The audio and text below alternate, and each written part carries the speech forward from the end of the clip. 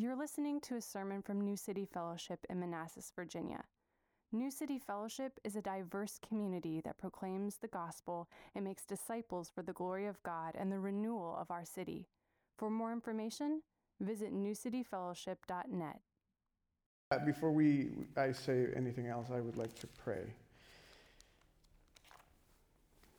Lord, thank you for your mercy. Thank you for your love for us. Thank you because we can meet together as your church. Thank you for the blessing that we have in doing that without any consequences. We don't have to hide. We don't have to be afraid for our lives. And we have a comfortable place. We have Bibles, and that is a blessing that many people don't have today. And I pray that we would exploit these blessings and take advantage of the fact that we have a comfortable place to hear your word preached, and we have access to your Bible. And I pray that today we would be challenged by it, we would pay attention and listen to your word, and mostly take action and do it, apply it to our lives. I pray all of these things in the name of your Son, Jesus Christ. Amen. Okay, so Ephesians chapter 2. This is a very special sermon for me. I've shared before that I was a Christian for a long time. I mostly grew up in the Pentecostal movement, and I've come to realize that not all Pentecostals are the same. But the one I grew up in was not very healthy, and I was transmitted a way of seeing Christianity that was not accurate. I thought that Christianity was about being good and actually going to church and making good decisions. And this is one of the first chapters or texts that I've read when I was being explained the gospel in its full sense. And so this is really special to me. On top of that, not only the text helped me understand the gospel, but it was also the first sermon I preached after I understood the gospel. So my notes are all in Spanish for the first time because I wanted to retake this. I revisited it and I added some stuff in English, but this is a special sermon for me. So this is not a guarantee that it's going to be a good sermon. It's just one of my first sermons. And this actually was preached for the first time in 2012. So it's been 10 years. It's my 10-year anniversary in a sense. Okay, so let's review a little bit. So we learned chapter 1 about God's saving plan for us. We saw how the Trinity works. So in order to save us, we saw how the Father decreed our salvation, how he elected us, and through his Son, Jesus Christ, he redeems us, sanctifies us, forgives us, adopts us, and gives us an inheritance. And then we saw how the Holy Spirit comes to apply this salvation that was executed by the Son and seals us and becomes our guarantee of the inheritance so that we can achieve it or arrive to it. And Paul gives us an amazing picture of salvation in chapter 1. Then he moves on to pray for the church. Remember that?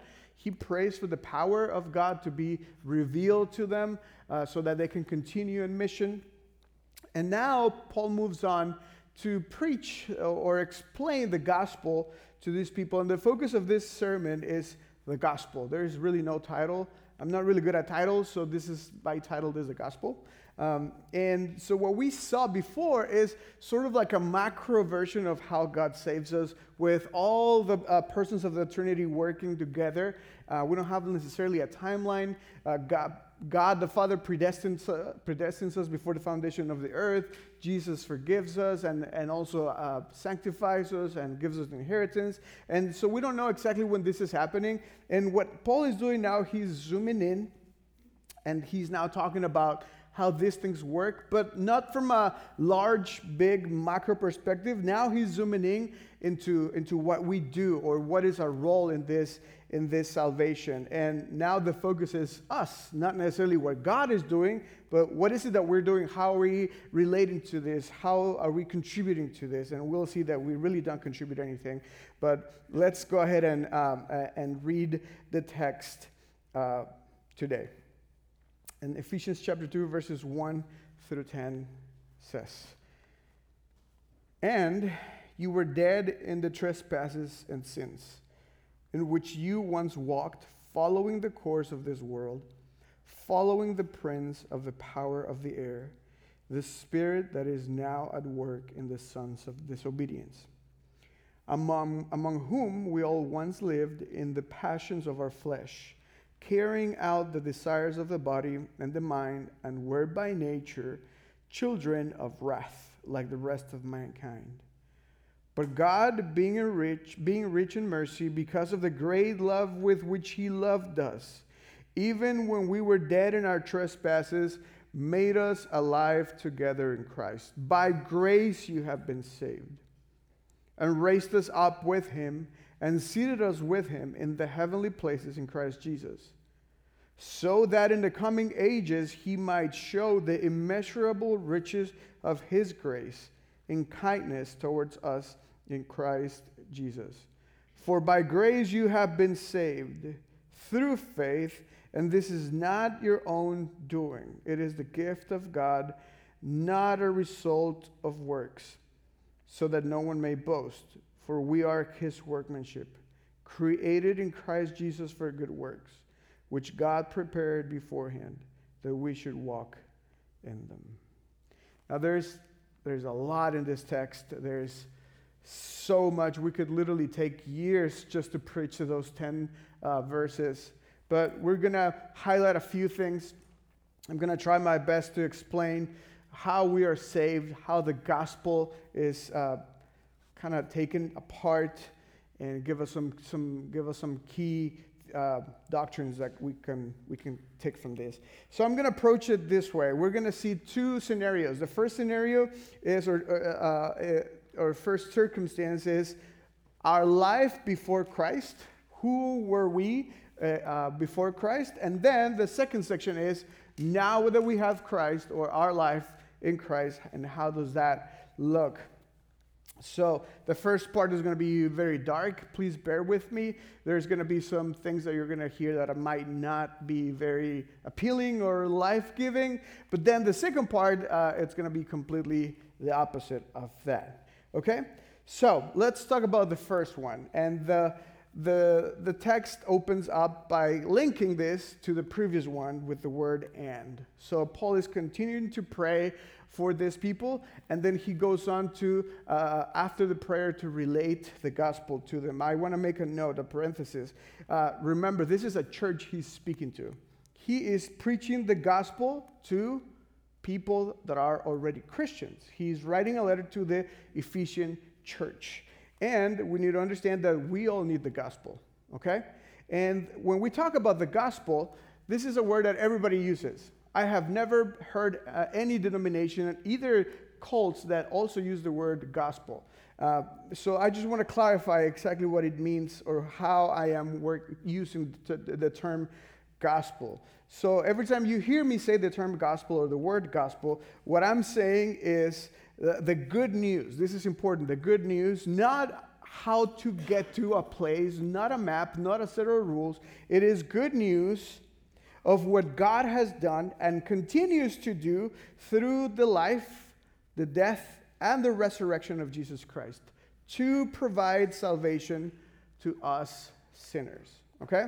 So I want to make sure that you understand that this is what I'm talking about every time I hear the word gospel. Oh, wow. I thought of the alarm again. All right, so the first thing, verse 1, chapter 2 says, "And you were dead in the trespasses and sins." And the first thing we need to understand is that before there is good news, there in order for those news to be even bigger, there has to be some bad news. And that's how the gospel begins. The gospel begins with bad news. What are those bad news? Is that you and I are dead spiritually and going to be dead physically because of sin. We were dead in our trespasses and sins. And he says where, because that's going to change later, but without Christ we are dead spiritually and walking towards death physically. So the way I usually tell people this is, and this is how I explain it to my kids as well, is that we were branches, and this is also a biblical example. We were branches of God, right? We were rooted in Christ. When we were created, we were in a close relationship with God in the garden where God walked around us. We saw him, he saw us, and we were connected to him.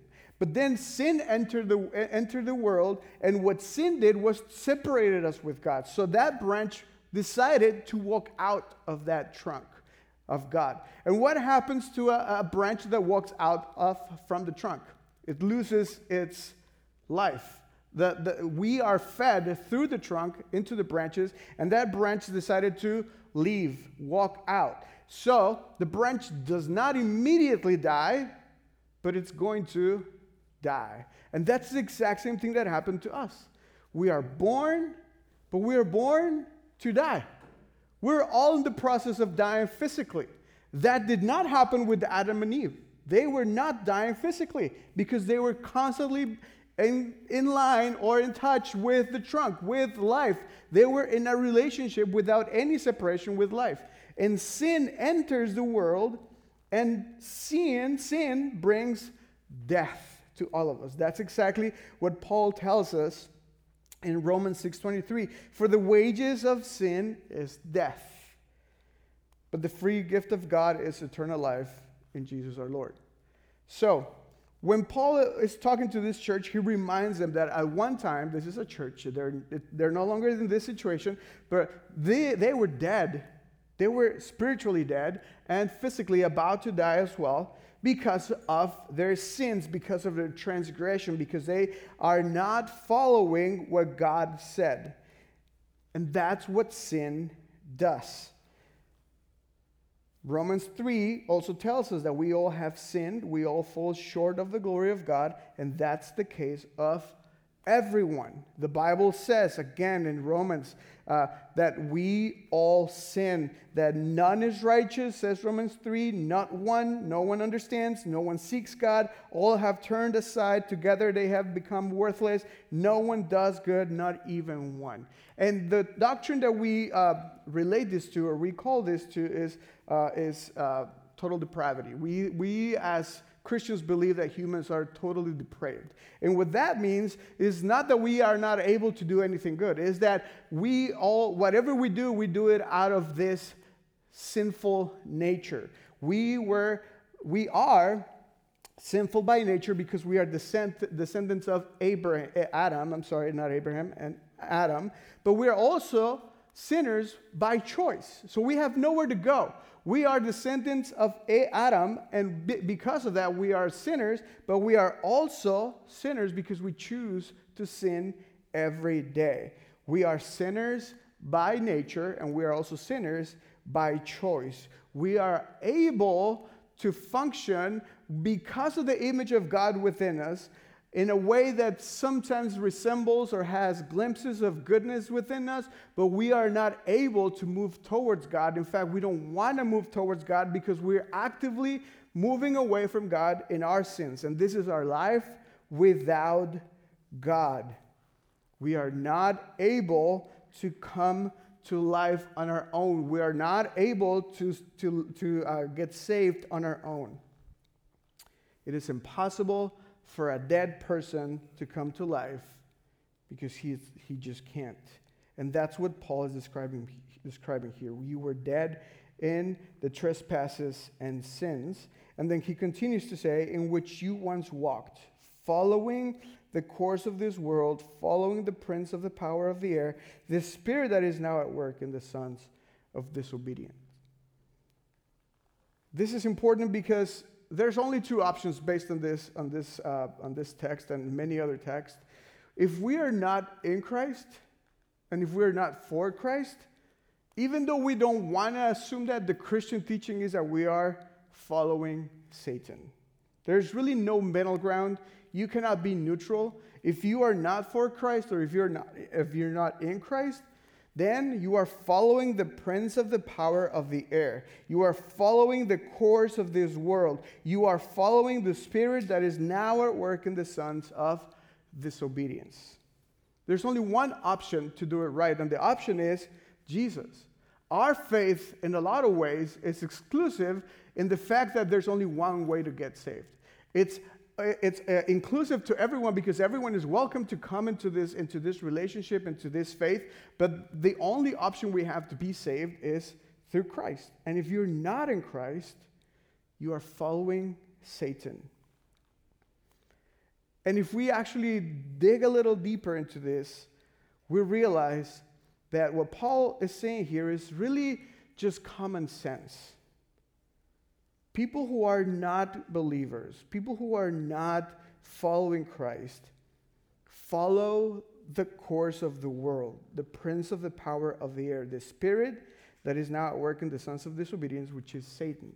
And let me explain why is this. It's not that I'm not trying to say that if you're not a Christian, you are a Satanist, or that you have an altar and you're killing people or babies or animals. No, I'm not saying that.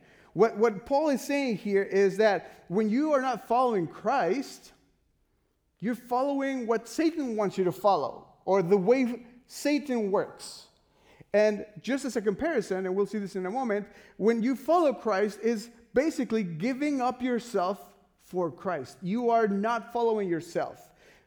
The way of Christ is denying yourself. The way of Christ is dying to yourself, is giving your life to God as your Lord, your King, the one who rules, and your Savior, the one you need to be saved. That's the way of Christ.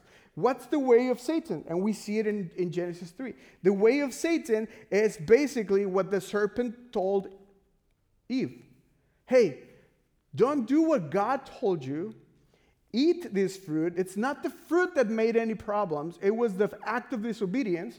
Do what God told you not to do, and guess what? You will be like God. That is exactly what verse 5 says in Genesis 3. He says, for God knows that when you eat of it, your eyes will be open, and you will be like God, knowing good and evil.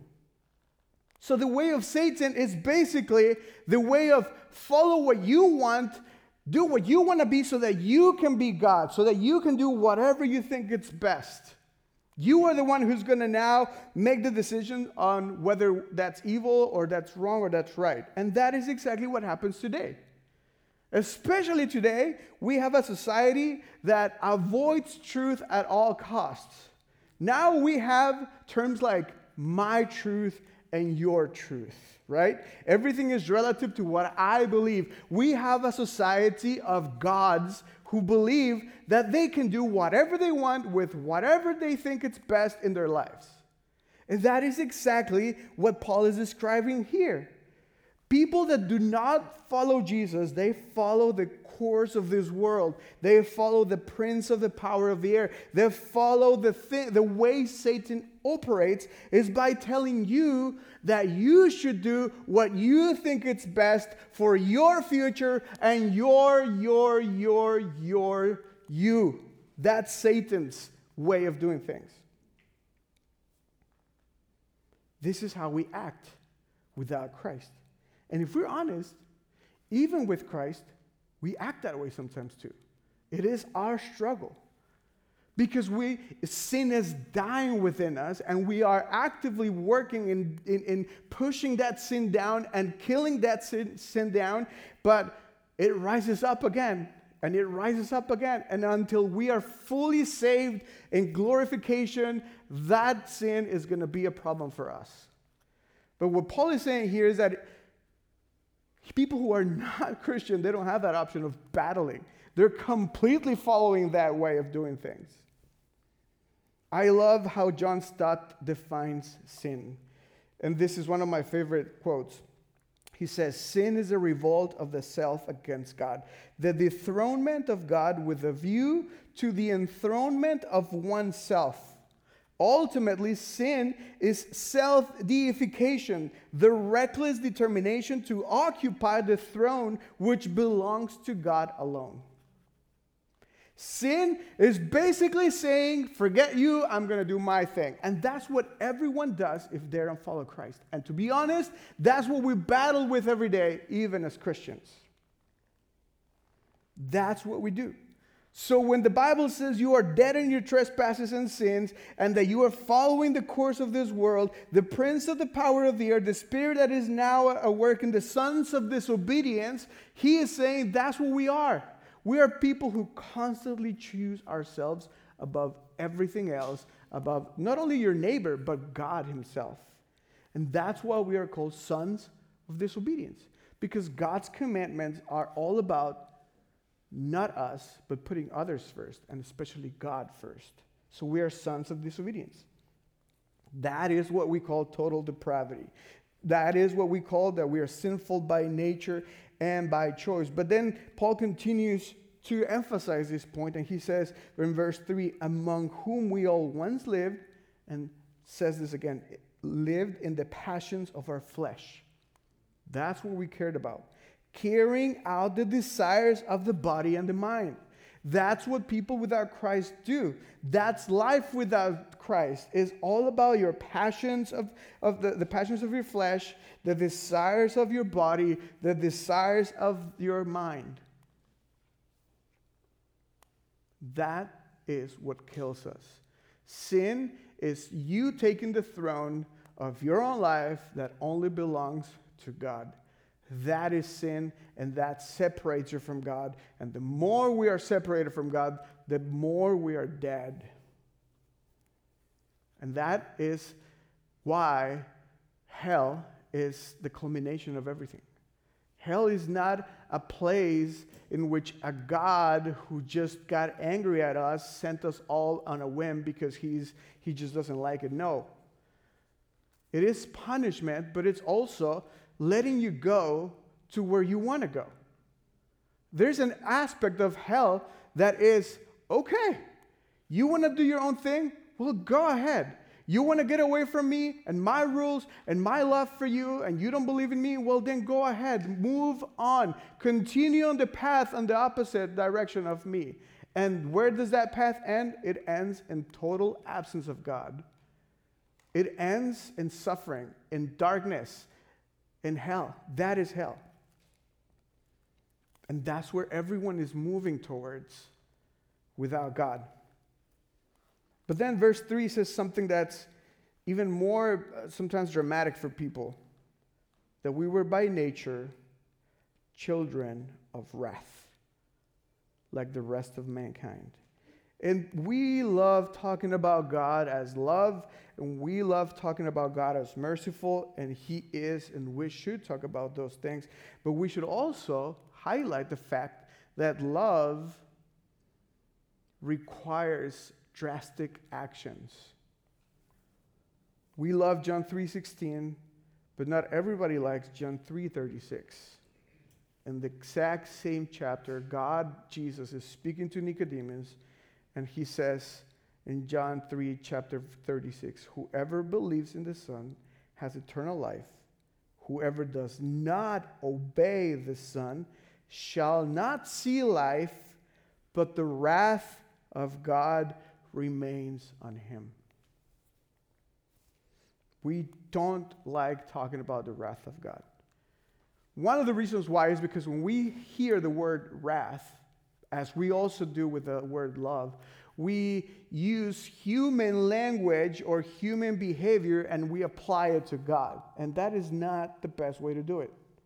When we talk about I love something, we're not acting like God when He loves something. And it's the same when we say that my wrath against you is not the same wrath against God. My love towards anything or anyone and my wrath towards anything or anyone are both sinful. But God's is not. God's is perfect. And when we talk about God's wrath, we need to understand that this is not an angry God who's frustrated and tired and acts because He just can't control Himself. No. When we talk about the wrath of God, I love this definition. Arthur W. Pink says it this way. The wrath of God is his eternal detestation of all unrighteousness. It is the displeasure and indignation of divine equity against evil. And this is the best part. It is the holiness of God stirred into activity against sin. There is no other way that God can act towards sin because he is love other than with wrath. And the only example that I always use is if anyone is going to damage my family, because of the love I have for my family, I have no other option but to act in wrath against that person. Do we? No. I could say that I am a Christian and that love is the foundation of my soul, and then I see someone coming towards my wife and my kids with an axe, and I fall to my knees and start praying. Everyone's going to be like, wow. First, what a wimp. Second, I don't know if he really loves his wife and his family. Because my love, or the love I say I have for my wife and my family, must move me to action in wrath towards those who are about to hurt my family. And that's the wrath of God for us. We are children of wrath because we're actively living in disobedience. We are giving sin a full right in our lives to not only hurt ourselves, but to hurt others around us. And God reacts to that in wrath. And that's how God acted towards Jesus. When Jesus is in Gethsemane, he's praying and he's saying, God, please allow this cup to pass from me. He is referring to the cup of his wrath mentioned in Jeremiah. He is saying, God, please don't do this to me. He knows he's about to take everybody's sin upon him, and he's going to be treated as a murderer and as a criminal in our place, and the wrath of God is going to come on his own son with full force. And he was beaten, people spat on him, people nailed him to the cross, and he was destroyed, murdered in that cross, because he was treated with the wrath of God that came upon him in our place. That is the wrath of God. That is how God treats sin. That is why God created hell, because he abhors sin.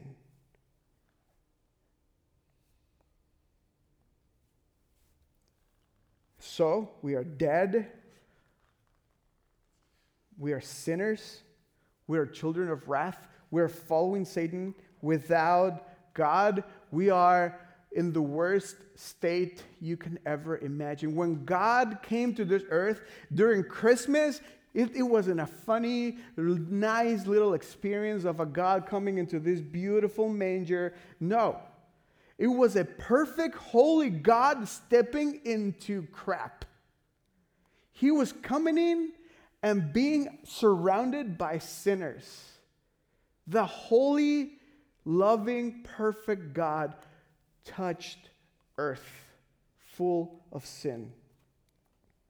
That is who we are without Christ. That is who we were without Christ. But guess what? Everything changes.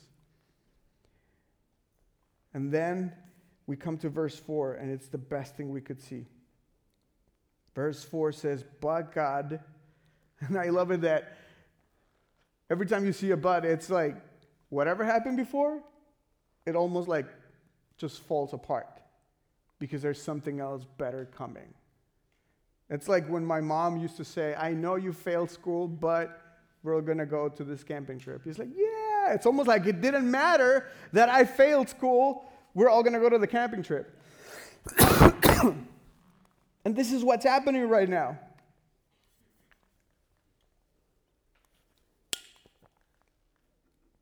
But God, this is who we were. This is how we are described. But God, being rich in mercy, because of the great love with which he loved us. This is amazing. We are loved But understand who God is loving. Who is God loving? He is not loving these beautiful people that are acting well. No. He is loving dead, sinful children of wrath who are actively living in disobedience. He sent his son for those, for us.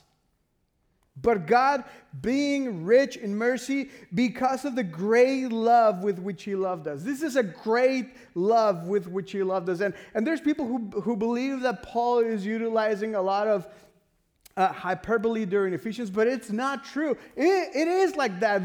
The power of God is immeasurable. The power of God is great. The love of God is great. It's immense. It cannot be fathomed. And we see it here. God is loving these horrible people because he is mercy and because he loved us with great love. Note that there is nothing that we have done. There is nothing that we have contributed to this. There is nothing that we have added to this. No. The only thing that we added is our description of the worst thing we can be. And then God shows up in the picture and he loved us and he saves us. Why? Because he has mercy, because he has great love, because he loves us. Why are you saved? Because God loved you. That is the deepest theology you can have. A children's song. Jesus loves me, this I know. Why? Because the Bible tells me so. That is the biggest theology you can have. If you add anything to that, you're wrong. Why did God love you? Because I'm cute? No, you're not. He loved you because he is amazing. And that is what Paul is going to continue to say. In fact, the Apostle John writes in his first letter, in 1 John chapter 4, verses 9 and 10, he says, "In this the love of God was made manifest among us, that God sent his only Son into the world so that we might live through him. And this is love. Not that we have loved God, but that he loved us and sent his Son to be the propitiation for our sin." This is the greatness of the good news. This is when we start to turn the corner and we start seeing the actual gospel. The bad news became good news. The really bad news become now really good news. And this is how the gospel continues. And I want you to understand, and I want us to understand, because I know you've heard this a million times, but we need to hear it a million times more. The reason why God decided to love and save us is because he loved us with great love, period. And that continues to happen today and tomorrow and until the day you die. There is nothing you can do to earn his love more. Verse 5, "Even when we were dead in our trespasses, he made us alive together with Christ. By grace you have been saved." You have been saved as a gift that you do not deserve.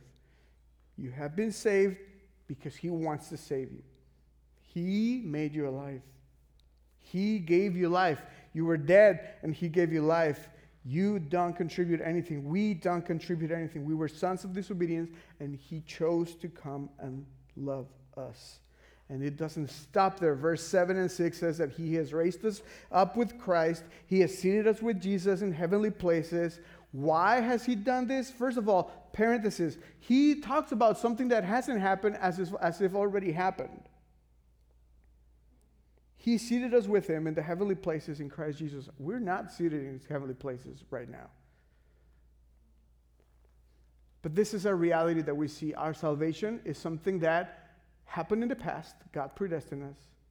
It's happening right now. He's sanctifying us. And it is also happening in the future. He will glorify us. But it's all one thing. And how is that summarized? We have been saved. You are seated. You have been seated with Jesus in heavenly places. One day you will be there with him. Why is God doing this? So that in the coming ages he might show, and again the hyperbole supposedly, the immeasurable riches of his grace and kindness. Right now, we talk about these things and we can get excited and even tear up about the richness of the immeasurable kindness of God towards us. And we can say, thank you, God, but we haven't really seen anything. There will be one day when God will show us. The veil will be taken off and you will see heaven, and then you will look back at your life and you will just don't even know what to do with yourself. That's how it's going to be. God in the coming ages will show us the immeasurable riches of his grace and kindness towards us in Jesus. He has given us everything. And then we land to verses 8 and 9. For by grace you have been saved through faith, and this is not your own doing, it is the gift of God, not a result of works, so that no one may boast. We are saved by grace. This is the difference between our faith and the rest of the faiths.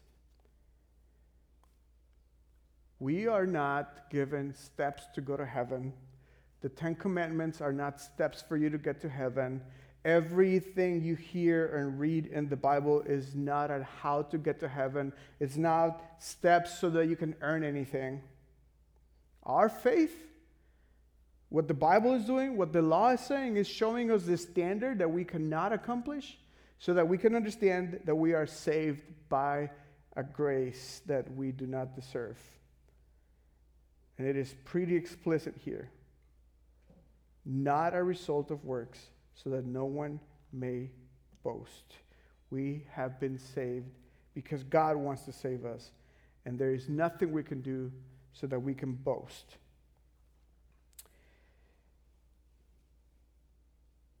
What does this mean for us? And I know you've heard it so many times. This means that as a Christian, your eternal life is secure. It means that if you have repented from your sins and you know and believe and can verbally acknowledge the fact that Jesus is your Lord and your Savior, that means that you are saved. That means that you are saved. But I struggle with this. Yes, you're still saved.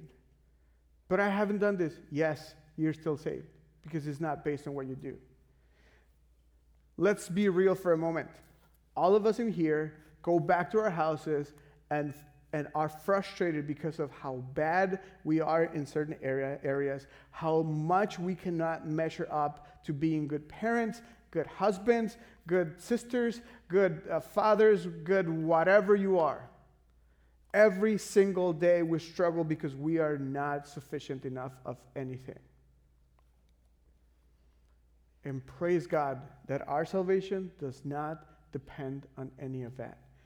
Your salvation is not dependent on who you are or what you do. Your salvation is dependent on a person. The grace of God is a person. The grace of God has a name, and it's Jesus. Remember this, every time God sees you, he is seeing Jesus. Every time God sees you, he sees Jesus. Your sins were thrown to the deepest of the ocean. From as far as the west is from the east, God has sent your sins away from him. He doesn't see your sin. Because you deserve it? No. Because of Jesus. Does he love you? Yes. Will he deal with us and sanctify us? Yes. Will he allow things to hurt us a little bit so that we can learn? Yes. Does that mean that he's not going to save you? No. He loves you. You are saved by grace. There is nothing you did to be saved, and there is nothing you can do to get unsaved. You are in his hands.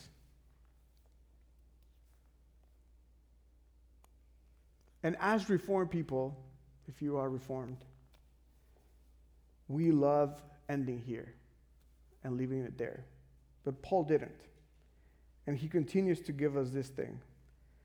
He's kind of woven this thread of how our faith affects the people around us throughout the entire letter and throughout the New Testament, and it's also in the Old Testament. And Paul says, why have we been saved? Is this just so that we can enjoy the freedom and the blessings and the joy that come from this? No. Verse 10 says, for we are his workmanship, meaning you did not create yourself. Created in Christ Jesus for what? For good works, which God prepared beforehand. Did you notice what he did? Paul began saying that we were chosen, elected, predestined before the foundation of the world. That's how he started. And then he closes the gospel with saying, you did not create yourself. You were created in Christ Jesus for good works that God prepared beforehand that we should walk in them. So your good works are not things that you will figure out later. They were also predestined for you. But we were created for good works in Christ Jesus. And this is important because as a church, we have divorced the gospel from the people around us. We believe, especially in Western cultures, that we are saved and that it is all about my relationship with Jesus and me alone. There are people who believe that they are believers because they made a prayer, but they never do anything else for anyone. Some of them don't even go to church. Some of them don't act on their faith. They believe that their gospel and the salvation that we just preached about ends in just enjoying it yourself. And Paul would say, no. It does not stop there. Now, caution. We are not saved by works. We are saved to works. The works are the evidence of our salvation. So you are not saved because of what you do. But what you do shows if you are saved or not. And that is a key distinction of what we are. Because we are not believers who believe that the works come before our salvation. No, we believe that our salvation is shown in our fruits. And there is plenty of biblical evidence on this. It is impossible for a good tree to give bad fruit. Right? So what do we do with this? Because for the most part of the Western world, being a Christian is who you are and how you believe. It's almost like an intellectual activity. But what Paul is saying here is that no, your gospel, your faith is not just something that happens inside of you. It's also something that moves you towards something else. And it moves you to the people around you. And this is what the Bible continues to state. When Jesus was asked, what is the greatest commandment? The Pharisees hoped that he would say, just love your God and with all your heart and with all your mind and with all your strength and don't worship any other idols. They hoped that was Jesus' answer. And Jesus said, there's another one. The second is just as important as the first one. The one that they didn't like. Love your brother as yourself. And this is what's happening here. Paul is saying, yes, God saved us. You were this. You were dead. You were children of wrath. And God, look what he did for you. He saved you. He gave you this free gift because he loves you. It's not because of what you do, but now go do. And it does not stop in you. It must continue. And what I want to get at today is that this gospel that we preach, this idea, this whole movement of the gospel-centered church is not about theology, it's not about doctrine, and it's not about getting the idea of grace right only. It's about a church that enacts the gospel towards the people around them. African-American pastor Eric Mason says the same, this. He says, regeneration is a motivation for good works. It is a fruit of the gospel. It is a fruit of gospel transformation. God expects us to be active in good works for His glory as a response and proof that we have been transformed. And then he goes on to talk about how Jesus' ministry included healing, feeding, loving, delivering people. And Pastor Mason continues to say, what Jesus did was show that the good news touches every area of life. Being transformed by the gospel means that the covenant community bring that newness of life anywhere they go. And this is not the only emphasis we see in the Bible. Our gospel must make us go towards others. Paul writes to Titus in Titus 3:14, and he says, let our people learn to devote themselves to good works. This is something we must emphasize. And I feel like so often we finish at how much God loves us and the grace and the works that we don't need to do to be saved, and we ignore this whole thing.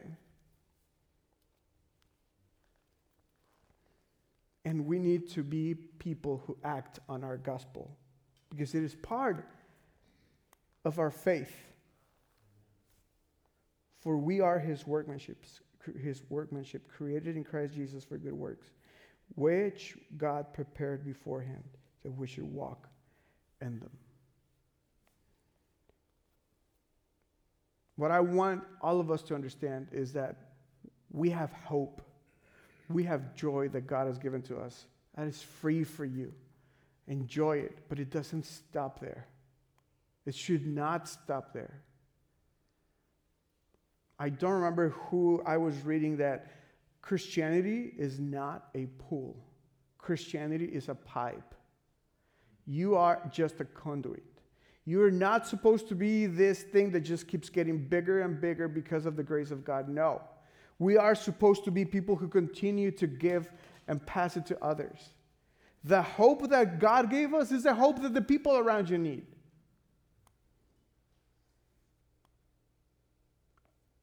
And this happened thousands of years before. The reason why God chose Abraham was not so that Abraham was just the father of faith and he was going to be rich. No, he was clear. He said, I will bless you so that in you all the nations of the world will be blessed. So, I finish with this. Every time we hear the word gospel, and every time we think of grace, and every time we think of the depravity that we have and how much God has saved us, let's begin to think of how that moves us towards others. It does not end with us. It must move us towards others. And I want to end up with a challenge.